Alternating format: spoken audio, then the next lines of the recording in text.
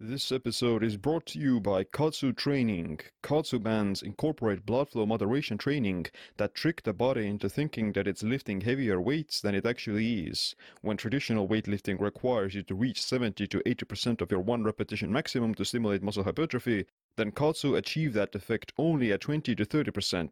So it's perfect for treating injuries or used when you don't have access to heavy weights. Research about Katsu bands also shows it lowers blood pressure, speeds up recovery from injuries, releases stem cells, builds muscle, burns fat, and prevents age-related muscle loss. These things are a game changer and I use them almost every day. If you want to try out the Katsu Cycle Bands, then use the code SEAM for a 10% discount at katsu-global.com. That's katsu-global.com and the 10% code is SEAM, S-I-I-M. But anyway, today I wanted to do like a podcast for my birthday, which is quite a funny thing, like just wanting to share some information with you guys as well and just have a conversation. So we'll be doing like a Q&A about anything related to just health, fasting, diet, nutrition, exercise, sleep, stress management, and everything else related. And also I'll be doing like a giveaway for my new book, Stronger by Stress. So you're gonna have to stay until the end of the live stream I'll ask like a question in the end, and I'll just pick the first person who is going to answer it correctly, and they're gonna win the copy of the book. So I'll send it out for you. So yeah, in the meanwhile, we'll be doing like a regular Q&A, talk about anything that you like, any questions you might have. So feel free to just start popping some questions. Well, first question is what is your number one way to improve HDL? So HDL cholesterol, the quote-unquote good cholesterol. Well, I think the most important thing is to just exercise and become metabolically flexible, so to say. So you want to lose weight, you want to fix insulin resistance, you want to not overeat calories, and essentially fix like this your lipid profile. So generally like a high HDL is a good thing, and some foods necessarily may help to raise it, but I think the most important thing is to just become healthy and fix all the underlying metabolic dysfunction you might have. And my own HDL tends to be around like 60 or 70 or even like 80 sometimes milligrams per deciliter. So I don't do like any particularly crazy thing to raise it. I just stick to the healthy diet and yeah, like just keep the weight off. Have you tried astragalus and cat's claw? I haven't tried those ones specifically, but I do have tried some similar other ones, like all these other ginseng and berberine and turmeric, ginger. Those things I do use them every once in a while. I don't use them every day, but the main mechanism or the main benefit that you get from those things is the kind of activation of these longevity pathways like AMPK and autophagy, and suppression of things like mTOR and insulin. So I would use them only on like days where I want to go into like deeper autophagy, or if I'm trying to promote the clearance of like senescent cells or something like that, because you don't really want to be taking them on a continuously all the time. Because that can lead to like some metabolic problems, and it's like the same with like metformin or rapamycin, or like even like fasting. You don't necessarily want to be fasting every day all the time, in terms of like fasting for several days in a row, or continuously pushing the stress. So those things, these compounds, they mimic some aspects of fasting by stimulating the same pathways. So you would want to couple them with the same goals. So if a goal is like muscle growth, then they're not definitely the best things. They're only like more beneficial for the other side of the coin, which is these longevity pathways and autophagy related functions. Best solution for good health hair, please. Well, I'm not like a hair specialist, and I don't like have any hair routine or something. I don't take like specific care for my health, because I've never had any health problems or hair problems. But generally, I think nutrition is a pretty good thing. So you would want to get all the essential nutrients, especially proteins, amino acids, and fatty acids, your hair is made of protein basically, and yeah, just making sure that you eat enough protein, and you don't want to be imposing a lot of like nutrient deficiencies on yourself, and or even like the calorie restriction and stress in general, like a low thyroid and excess cortisol, excess stress is definitely going to promote hair loss and losing hair, whereas exercising in moderation and fasting in moderation and eating enough calories and eating enough protein, then those things are promoting hair health.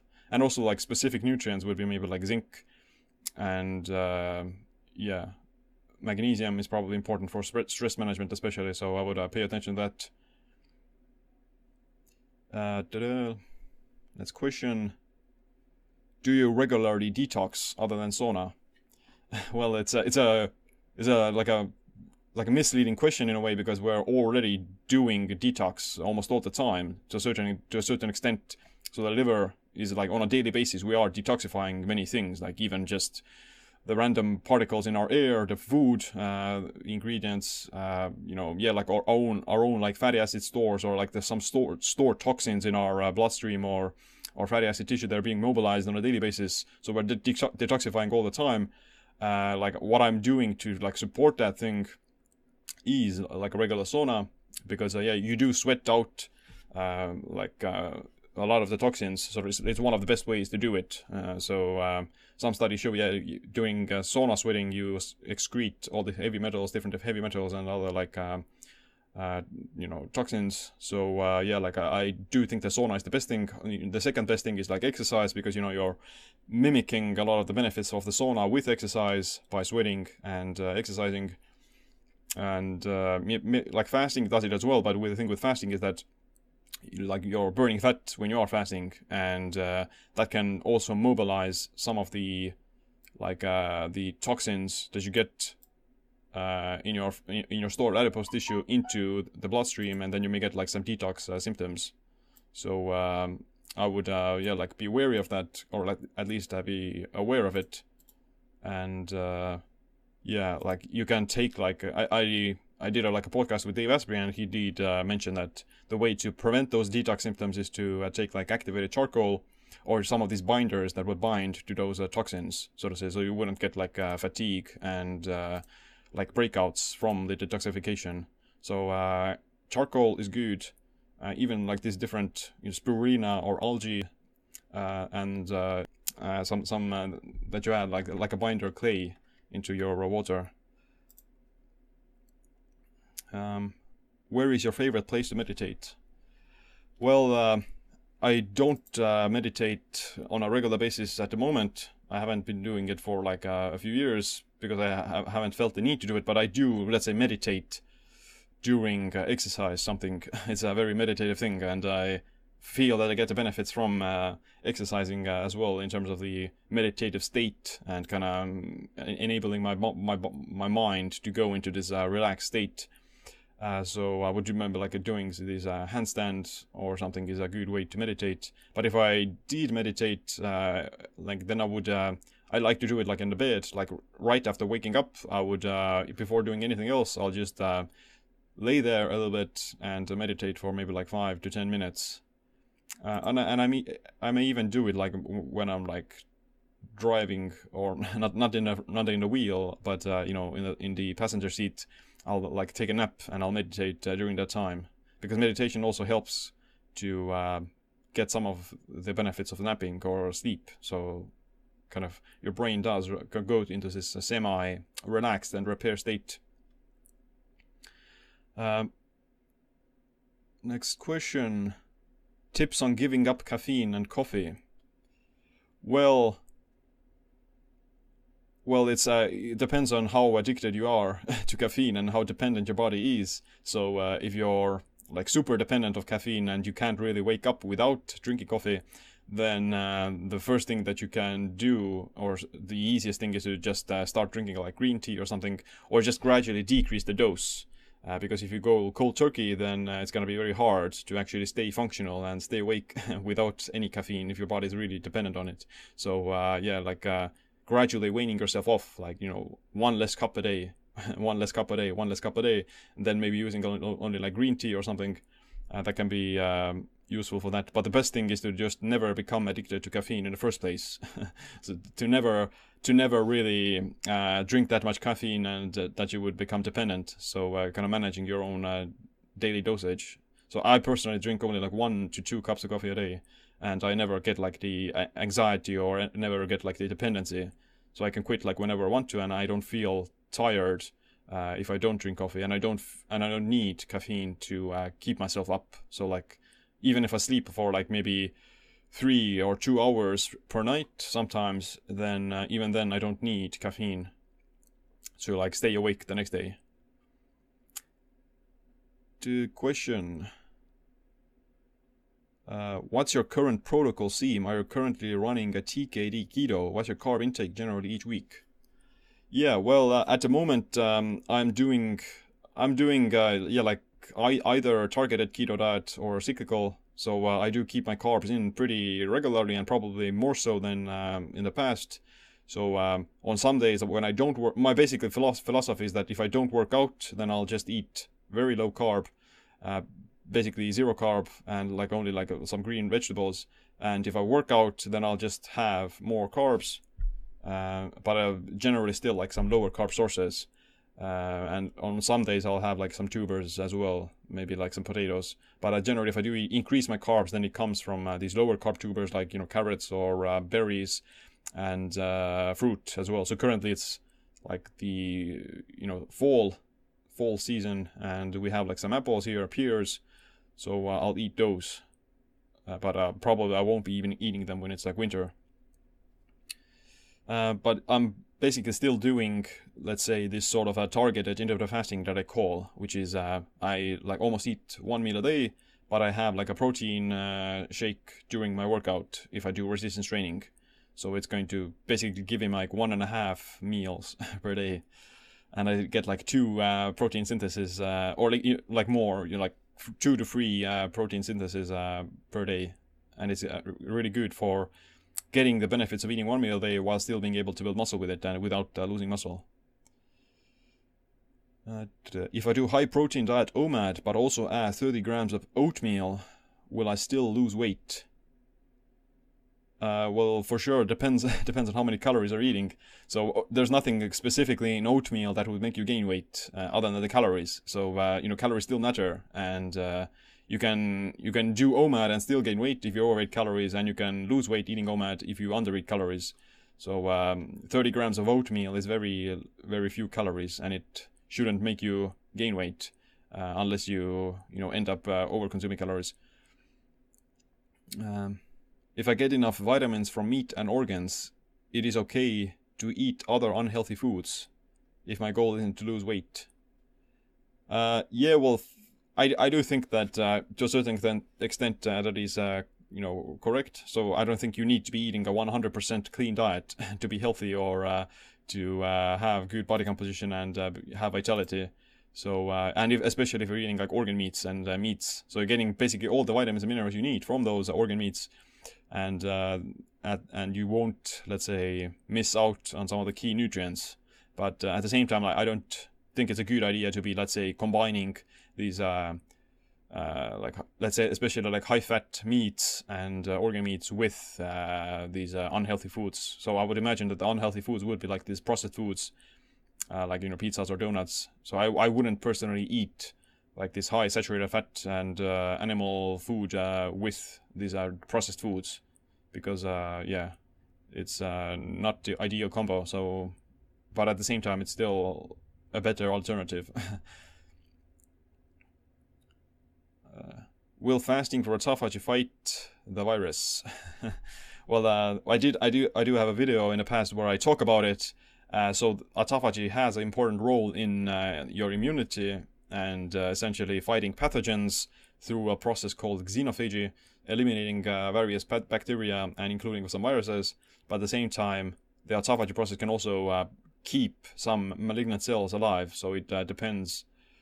It depends on a lot on the particular virus, and when did you catch it, and what's your current state of immune functioning, so to say. So it's one variable. I do think it can help to, let's say, protect you against some of the, like, catching it, so to say, because if you are in like deep ketosis and autophagy, then these bacteria don't have enough of a foothold to, you know, get out of hand, so to say. So they'll never get into this, they'll never get their foot in the door, if that makes sense.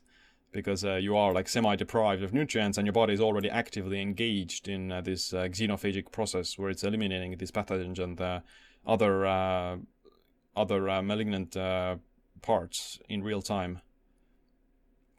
But yeah, it depends a lot on other factors as well. So I wouldn't say it's going to be like a fix, but at the same time, I personally feel better if I were to, like, it's at least like a better option than being in a high hyperglycemic state with high levels of blood sugar, because that's going to actually shown to jeopardize your immune function and lower the amount of immune cells, especially like sugar and carbs, overall high blood sugar. Do you think about the idea of taking some leucine in your fasting window during OMAD, so increase muscle protein biosynthesis without spiking insulin? Well, leucine will still spike insulin, and it will raise mTOR. So leucine is like the key nutrient for protein synthesis and mTOR stimulation. So taking it in a fasted state would stop some of the benefits from that, from the autophagy fasting. So I wouldn't take it during the fasted state, but you can take it with a food to kind of emphasize the protein synthesis that you get from that. Like it could be helpful if you're trying to build muscle, but at the same time, if you're already eating OMAD and you are eating like a total amount of your total daily protein intake is still sufficiently high, then it's not going to do like anything extra. So the total daily protein intake is much more important. But if you're trying to, I wouldn't take it with the fasting window. Can we eat banana once in a while when doing cyclical or targeted keto? Yes, you can. The bananas are great for targeted keto, especially because of like their high glycemic and very fast digestible. So and they're not like the super high in calories. So you can do, if you're doing targeted keto, then you can have like this banana before a heavy resistance and high intensity workout. So like if you're doing like some weights or you're going for some HIIT class or a long marathon, then you can have the banana and you can basically burn it off also during the exercise and go back into ketosis afterwards.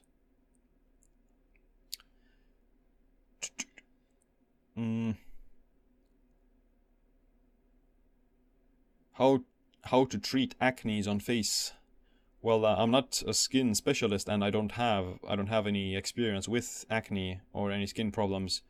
But I do think that one of the key things is to, again, lose weight and also like improve your gut health, because gut dysbiosis can cause like this inflammation, especially in the, like it's gonna manifest or break out on the skin. And also one key thing that a lot of people don't know is that the mTOR pathway is also responsible for inflammatory acne. So mTOR, the muscle growth switch, it can also promote acne if you're like overexpressing mTOR and if you have high IGF-1. So this overexpression of growth will create these skin problems and acne. So how do you fix that? Well, I think personally, losing weight again is good, and not eating these processed foods that cause inflammation. Maybe the saunas are also good for the skin health and clearing inflammation. And insulin resistance is also like important to fix, because you have to kind of realize that if you're insulin resistant or if you have like hyperglycemia, high blood sugar all the time, then your mTOR is basically turned on 24/7, because high blood sugar and high insulin is going to turn on mTOR. So you're basically growing all the time, at least on the physiological level in the body, and that will just overexpress mTOR and promote the bad skin. So fasting can help for that, just by suppressing mTOR and lowering insulin and blood sugar.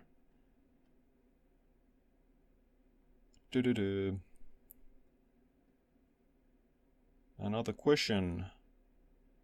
How to deal with anxiety? Well, I think, well, there are many kind of factors that can contribute to that.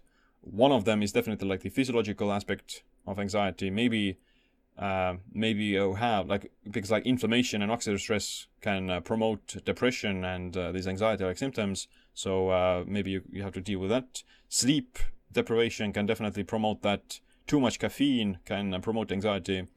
Too much stress can cause anxiety, and yeah, like these environmental pollutants or like these underlying chronic inflammatory conditions will promote that, and maybe like gut dysbiosis. So I personally like to meditate. I find like maybe meditation or some breathing exercises can help to kind of find this clarity or calmness during the day. But at the same time also I find just not being so reliant of the opinion of others and like the external world. So it's a very like a stoic approach is perfect for this, because instead of what is anxiety? In a sense, you're anxious about you're like uncertain about the outcome of certain events. So maybe like the pandemic or the news, some global crises, they can cause anxiety because you're uncertain about the outcome of those events. But at the same time, you can also be anxious because of like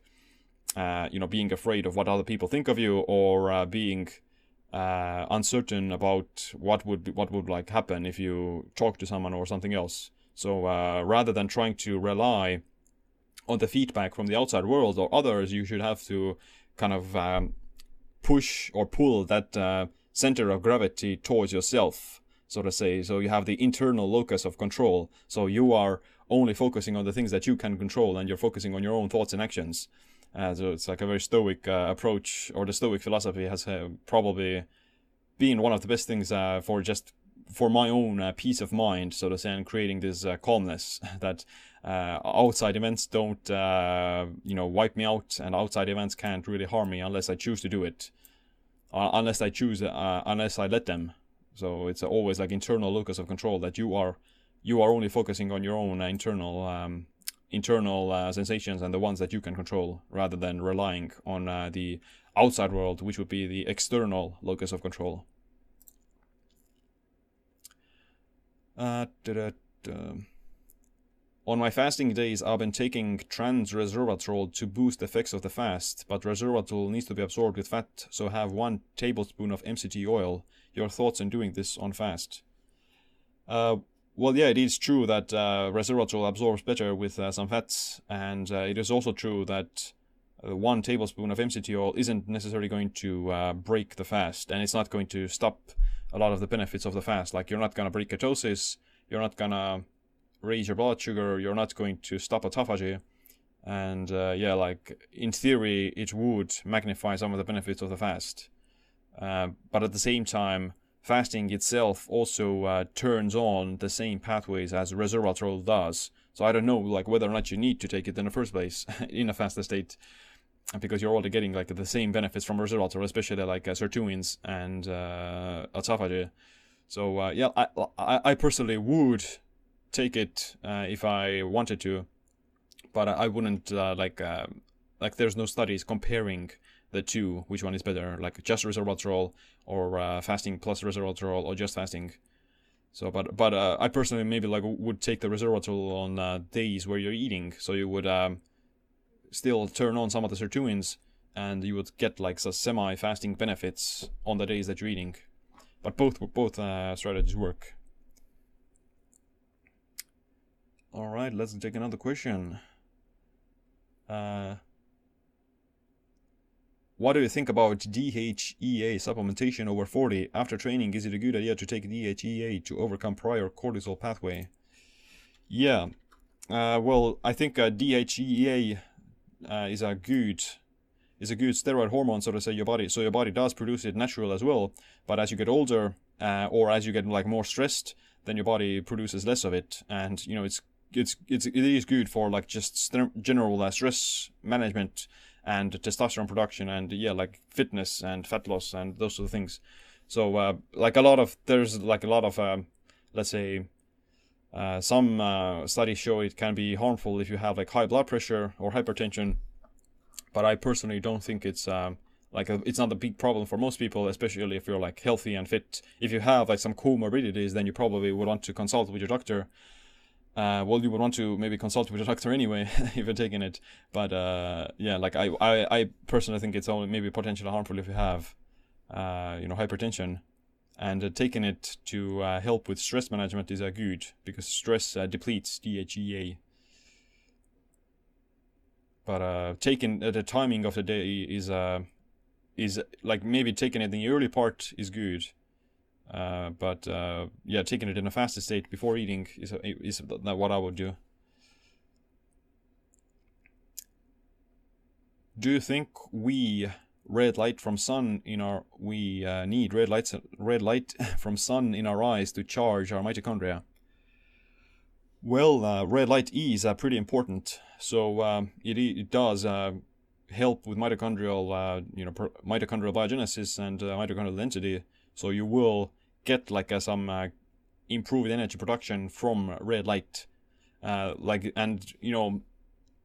You don't necessarily need to get it into your eyes to get the mitochondrial benefits, because if you get it on your skin, then you also stimulate that same mitochondrial biogenesis in the skin.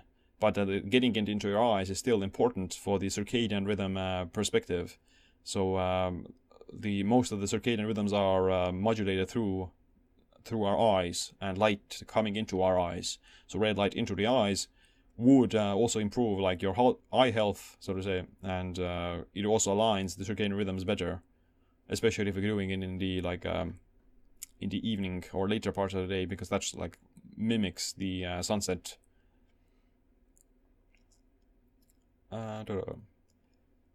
Happy birthday, Seam. Wish you all the things you wish for to be true. I just ordered metabolic autophagy in the cookbook, and I'm so eager to get them delivered. Yeah, that's good. Thanks for getting them, and yeah, if you're up for the next book, then Stronger by Stress is already out on Amazon, and yeah, definitely, it's more it includes many other these similar habits and practices. In addition to fasting and ketosis, it's also focused on like the sauna, the cold, as well as NAD. I talk a lot about NAD and some other important factors for keeping your body resilient against stress, as well as even like EMFs and radiation. So can those things be a hormetic stressor, and how can you engage in or how can you be exposed to them without damaging your health? Do you have any good advice for learning the handstand? Well, a handstand is one of those things that's going to just require a lot of practice. So yeah, I've been doing these handstands for maybe 5 years, so almost like on a pretty regular basis. Like maybe I do them every other day. So practice is important. If you can't get into a handstand yet, then starting off with the headstand is the best place to start, because yeah, you need to build up a certain level of like strength and balance for the handstand to be safe, because you could potentially like harm your shoulder joints and your like your traps if you put too much pressure on it too soon. So you need to build up like your shoulder strength as well. So doing like shoulder presses is good, push-ups, and just hanging pull-ups are also good for that. So just the upper body strength. And once you get that down, then you need to be kind of conditioning your core to be more stable as well, because you can hold a handstand like a banana, like a crooked handstand, where you push all the pressure and the emphasis on the arms, but you need to be kind of maintaining this sort of like this very aligned like position where yeah, something like that. It has to be like straight handstand, and to teach that you have to kind of raise your arms as close to your ears as possible, and kind of almost hold them in a shrug and try to do this. Try to raise your arms as high as possible next to your ears. Seem, can you do some fitness videos like journey to 10 consecutive pull-ups? Well, maybe I could, But I think a lot of people are already doing that sort of videos online, so there wouldn't be something innovative, and I think I don't have like any secret tips to getting good at pull-ups, other than just do more pull-ups and try to do them very consistently. Because I think with the bodyweight exercises you can do them much more frequently than weightlifting and barbell exercises. So you can almost do them almost every day, especially if you're like a beginner. But ideally you would maybe want to do them like every other day. But yeah, like getting the reps in and a lot of frequency is the best thing for bodyweight movements. Does the sauna's antioxidant properties negate the effects of exercise in a similar manner to exogenous antioxidants? No, because saunas actually mimic exercise. Like the saunas have almost the same similar benefits as exercise itself. Like it turns on heat-shock proteins, it stimulates autophagy, it boosts growth hormone, and activates AMPK. So yeah, like saunas aren't the same as antioxidants or like vitamin C. So compared to like vitamin C or these high dose antioxidants, those things could like negate some of the benefits from exercise by suppressing inflammation and oxidative stress. But the saunas don't do that the same way, because it actually promotes their benefits that you get from exercise by increasing growth hormone, increasing blood flow, stimulating recovery.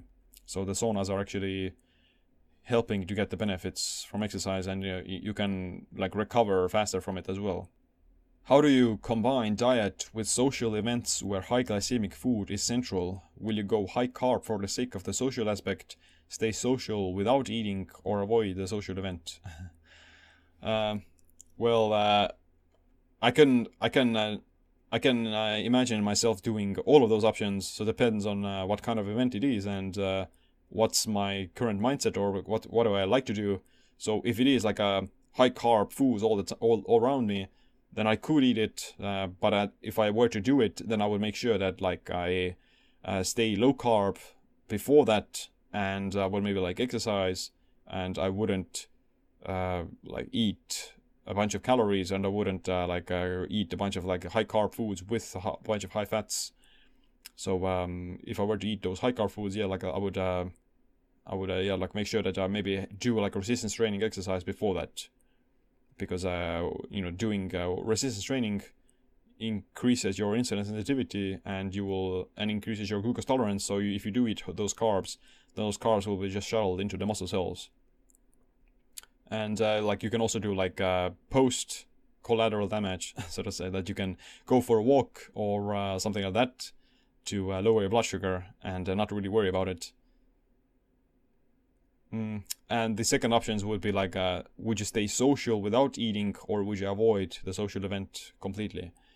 You could also stay social without eating, but you would just depends on what kind of people are you with. So if you explain it to them well, then they will probably understand. And even if they don't understand, then depends on how you treat it, or how you treat your own response. So if you start to become anxious about it and you become like, oh no, I'm not like some freak, and I'm not like starving myself, if you're trying to justify it, then the other people will probably just mock you or something like that. But if you were to own it, like you would say, hell yeah, I'm not gonna eat that crap, like I'm doing something smarter than you, or something. Yeah, like if you just stay indomitable, or you stay indifferent, you have to not react. You have to not freak out. So if you freak out, then other people are gonna see that you're anxious, and they see that you're trying to justify yourself, which is the wrong move, so to say, because then they can push it further, so they can push your buttons further. But if you stay like, I don't care, I'm like indifferent, I have like this internal locus of control, again, like I mentioned before, then they probably just they're not gonna care. They're just not gonna care eventually, and they'll kind of understand. So that's what you do. You just have to like stay within your own internal locus of control and not be affected by the feedback that you get from the other people, and just have to like explain it well. You have to have like some good explanation as well, like, I'm doing it because I I want to stay in autophagy, or I want to avoid this massive insulin spike. What is a good easy measure to know if my exercise is beneficial to longevity health? Resting heart rate? Yeah, well, it's very hard. Like, most people aren't going to reach this like overtrained state where exercise becomes harmful, unless they are doing like marathons and like these CrossFit HIIT classes every day. So most people will never reach there because they're undertraining. But yeah, some good things to pay attention to would be just your heart rate variability is a good indicator. So if you see your heart rate variability is plummeting after you exercise and on a consistent basis stays low, then you're probably maybe overtraining, or at the same time you're not sleeping enough, your other aspects of recovery aren't optimized, then that's probably the reason why your heart rate variability is low. So it may not be that the exercise is the one doing you harm. It may be that you're like under recovered and you're not sleeping enough. And resting heart rate is also a good indicator of that. So a slightly lower resting heart rate does indicate like good cardiovascular fitness and overall health. But if it kind of spikes high, then it may be because of the stress. So even if you are exercising, but your resting heart rate is still high, then it may be because of the stress. And also sleeping problems. So if you're having trouble sleeping, then it may be because of overtraining, or you may be just drinking too much coffee. So sometimes people may, let's say they sleep bad and they compensated for it by drinking a bunch of caffeine, and they're still going into that HIIT class. So maybe the real thing that they would need is to just take a nap or sleep a bit longer, but they pound down the caffeine and they go hit the class, hit the gym, and they'll just go into this vicious cycle of stress and overtraining. Have you ever got golfer's elbow? Has recently happened to me from pull-ups. Recovery slow. I didn't have golfer's elbow, but I think I had like some tennis elbow tendonitis a few years ago on like the inner elbow. It happened, it wasn't like a severe tendonitis or something, but it was like mild pain, and I couldn't do like proper pull-ups for a few months, and it did like hurt if I strained it. So I got it from doing ring muscle ups and it happened when I wasn't like that proficient at it yet, so I couldn't do like these strict muscle ups that I can do right now easily, and I was like wasn't that strong yet. I didn't have enough skill, and that's when I just kind of overtrained it because the muscle up is very technical and it does put a lot of stress on the elbows, so I wasn't ready for it, but I still kind of grind it through a little bit, and that's when I got some minor tendonitis. The way I fixed that was slow. Like the first thing or you need to do is to just stop training it, to not put additional stress on there, because if you are constantly poking if you're constantly poking the elbow with some push-ups or training the elbow, then it's never gonna go into recovery, and you're kind of activating the injury all the time. So that's why I had to kind of take time off completely from there for at least like a few weeks. I think I personally maybe stopped training it for maybe 2 weeks or 3 weeks, and I only trained like other body parts during that time. And what I also did during that time was a lot of these massages with this tennis ball. I did a massage with a tennis ball on the elbow, and that was good for stimulating blood flow into there, helping to regrow some of the tissue and like the tendons especially. So that was important. And I also did some minor exercises. So I did like these very super slow, strict push-ups. I can still do those without exacerbating the injury. So I could do those like almost every day, very slow, steady push-ups, and very strict, to kind of just, the focus wasn't to pound out a lot of reps. The focus was to just promote blood flow and stimulate growth in that region. So that's the important thing. And what I would do now, like now I have the KAATSU bands. Now I would just strap on those, and I can use them for like accelerated recovery, because a lot of research does show the KAATSU bands are amazing for these injuries, like a broken bone. If you break an arm, you're putting it into a cast, then the disuse will eventually lead to muscle loss, and it's going to slow down the recovery. Whereas with the Katsu bands, you can even wear the casque, and you can turn on the Katsu bands, and the automatic cycles of these pressure on, pressure off cycles is going to pump blood into the arm, and it's going to release stem cells. It's going to increase blood flow. It's going to lower blood pressure, and just promote the cardiovascular function. And it would prevent muscle loss, and it would also promote the recovery, speed up the recovery. So I would, if I ever had like any injury again, then I would put on those on a daily basis. I would use them for maybe 10 to 15 minutes. Even without, you don't even have to be doing like curls or push-ups with them. You can use them just the automatic Katsu cycles on and off. And but you can also do like easy exercise with them, like biceps curls or something like that, or push-ups. So that would be like pretty amazing for recovery. And I use them even as myself as well now, without getting injured. I use them on my rest days for recovery, and they're pretty amazing. Like they can trick your body into thinking that it's lifting heavier weights without putting on a bunch of weight onto the muscle. What do you think about combining wine with meat? I feel very good if I eat it exactly with wine, but I'm afraid of alcoholism. Well, I think a small amount of alcohol is probably fine, depending on how much. So maybe like 1 glass of wine a day is probably fine, because it does give you like this small hormetic dose or hormetic benefit. So like studies also show that, or like some studies show the people who drink alcohol or wine on a regular basis have better health to a certain extent. I don't think that you need to drink alcohol to to be healthy, but if it's in moderation, then it shouldn't be a problem. With meat, the best kind of alcohol would be is like red wine, because if you drink like these high sugar alcohols like beer or long drinks or ciders or even white wine, then that probably has too many carbs and too much sugar, and too much alcohol for that matter as well then.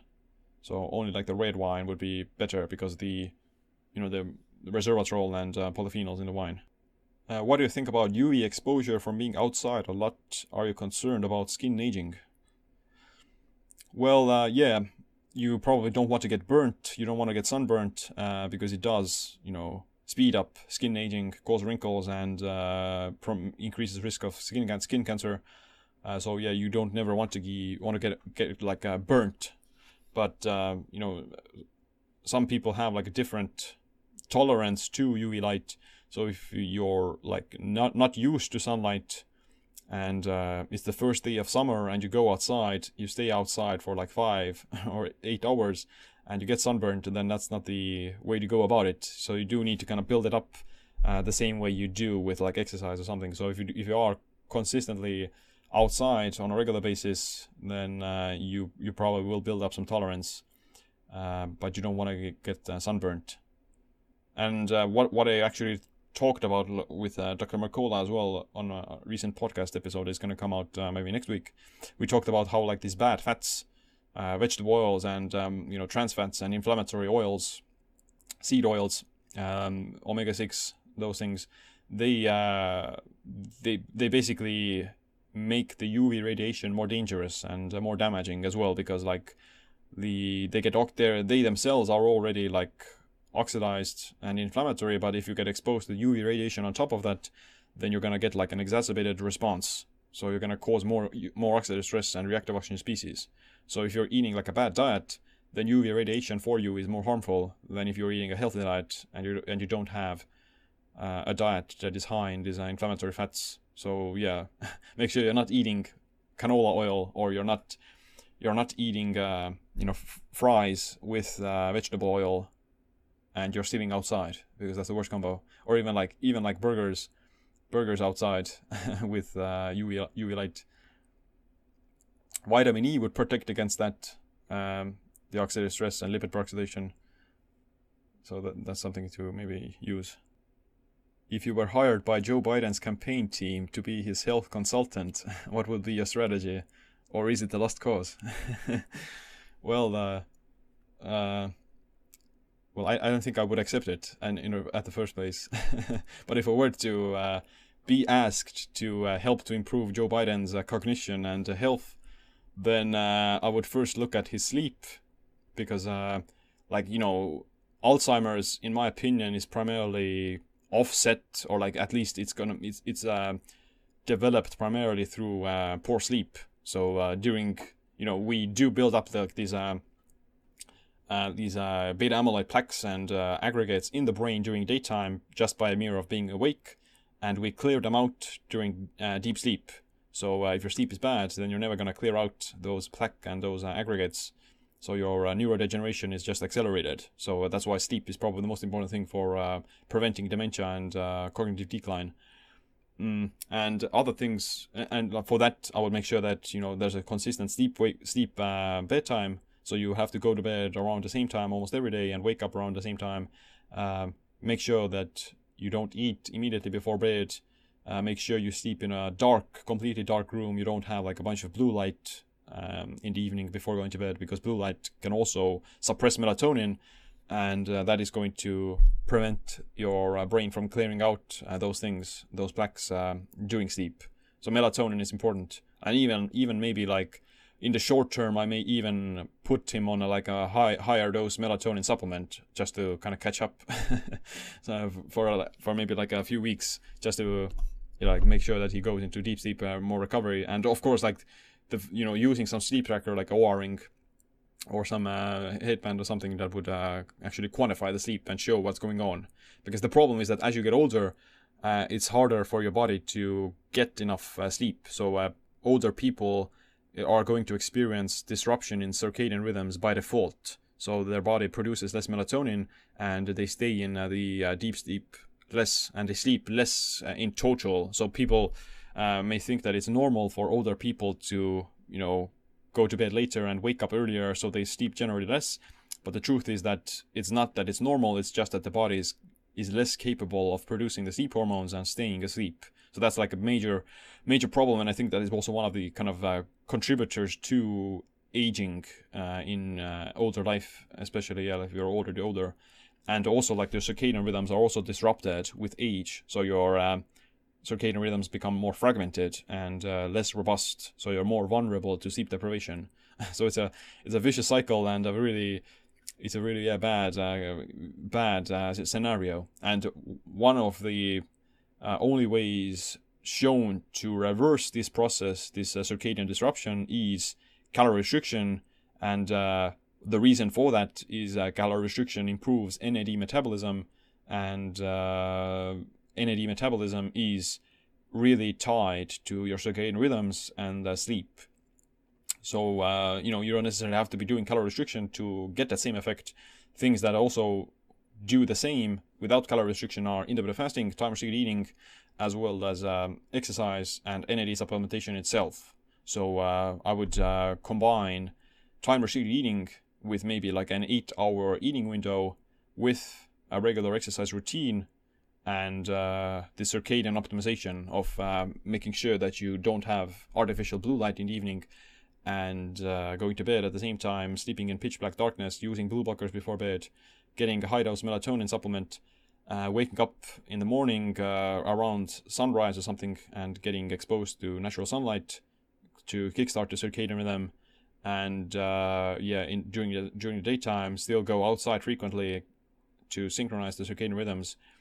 And yeah, like for him, I would probably also, for older people in general, I would maybe probably have them on some NAD supplement, like a NAD precursor like nicotinamide riboside or nicotinamide mononucleotide. But yeah, like that would be like the first thing I think to look at. Of course, there's many other things like a full blood panel and that sort of thing. But for overall, to prevent the onset of neurodegeneration, that would be like the foundation. Good sleep, circadian rhythms, time-restricted eating, exercise, NAD optimization, and even like maybe some autophagy boosting compounds like maybe turmeric, berberine, every once in a while, like in a cyclical manner, like to get the benefits of autophagy, which would also help with clearing out the plaque in the brain.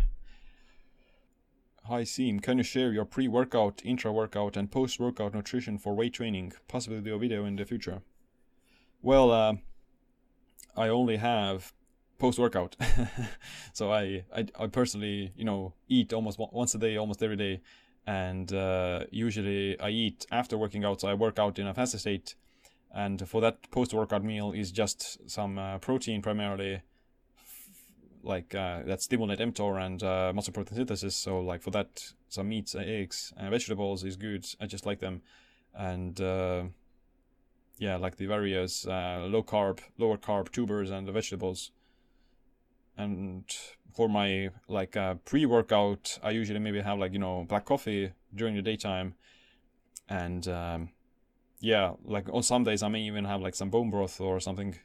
But generally I stay relatively zero carb throughout the day, and my intro workout would be this targeted intermittent fasting that I do, where I drink a protein shake during the workout. So I don't do 100% OMAD, but I do consume my calories in the workout window, if that makes sense. And that is usually a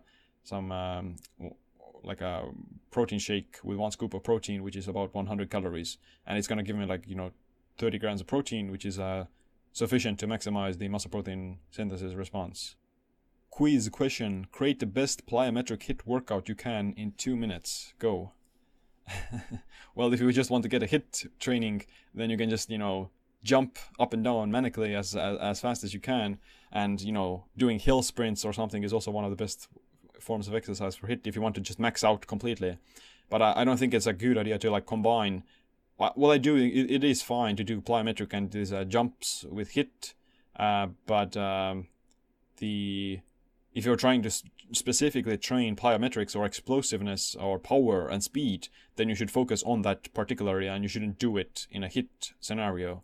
So if you want to jump higher, then you have to jump higher.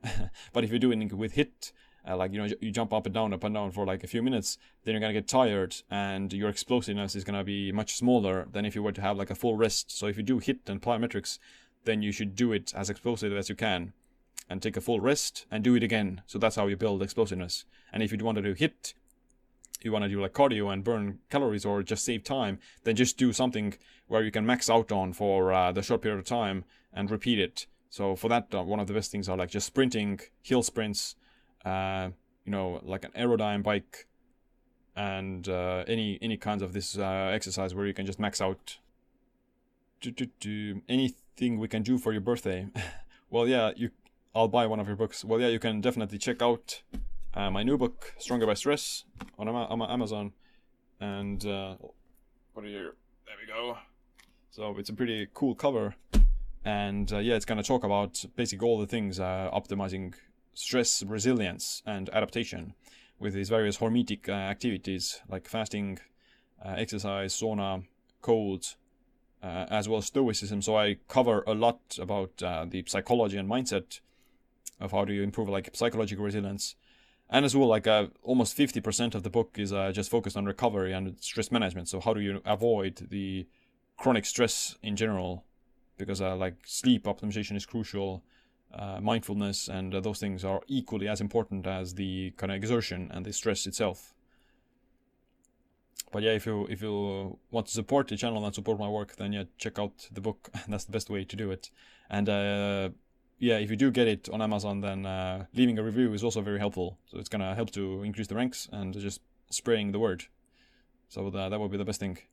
Any idea if regular bands work as well as Katsu bands? Well, the difference between regular BFR bands and Katsu bands is that the BFR bands don't have the autonomic, the automatic cycles. So with the Katsu bands, you get this small device that is going to plug into your bands, and it's going to turn. You're gonna turn it on, and it's gonna automatically start applying this pressure. So you're gonna pump a lot of blood without actually doing any exercise. So I could be writing on my keyboard, or I could be going for a walk with the Katsu bands on, and I can apply those pressures automatically, and it would just kind of, it's almost like small massage that pumps the blood into the muscle. You could get the regular bands as well, But for that, you would still have to be doing some form of exercise for it. So the Katsu bands are like perfect for treating injuries where you can't train, like you can't lift something, you can't, you have like a broken arm or a tendonitis, something like that. So the Katsu bands are like ideal, absolutely, for that. But generally, like you can maybe first try out the regular bands and see what you like. But if you want to just get like the best thing, then the Katsu ones are the best ones. So that I was in autophagy phase, but suddenly I ate something. Is there a way to reverse the situation and get back into autophagy? Well, the thing with that is that depends a lot on many things, like and depends on what you eat. So if you ate, let's say, jelly beans or a protein shake, then you do probably inhibit autophagy in that moment for at least like a short while. You could get back into it like by just being physically active and exercising, or starting to fast, or something like that. But the key way to go back into autophagy is to kind of lower your blood sugar, lower insulin, suppress mTOR, and put on some energy stress onto your system. So that for that, like exercise or even taking, like, let's say if you eat carbs, the way to get back or get faster back into autophagy would be to take something that lowers the blood sugar. So maybe like berberine or chromium, or maybe cinnamon or apple cider vinegar, those things that would lower the blood sugar. But how fast you're going to go back into autophagy depends on how many calories you ate and how metabolically flexible you are.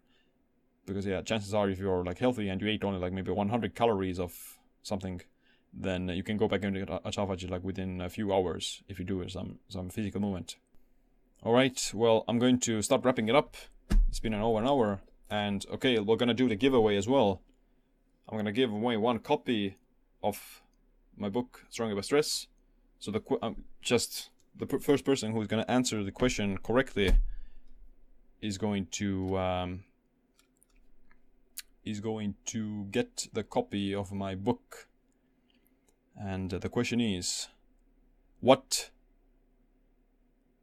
did I study in college? So the first person to answer this is going to get the free copy. Dum dum dum. Will anyone know? Will anyone guess the right answer? Nutrition, that is wrong. Physics, no. Anthropology, that's correct. Hair out. Got the first answer correct, it's anthropology, yes. And like if you message me on social media or Instagram or something, then I will get your book out. Alright. Where can I buy your book in Tallinn?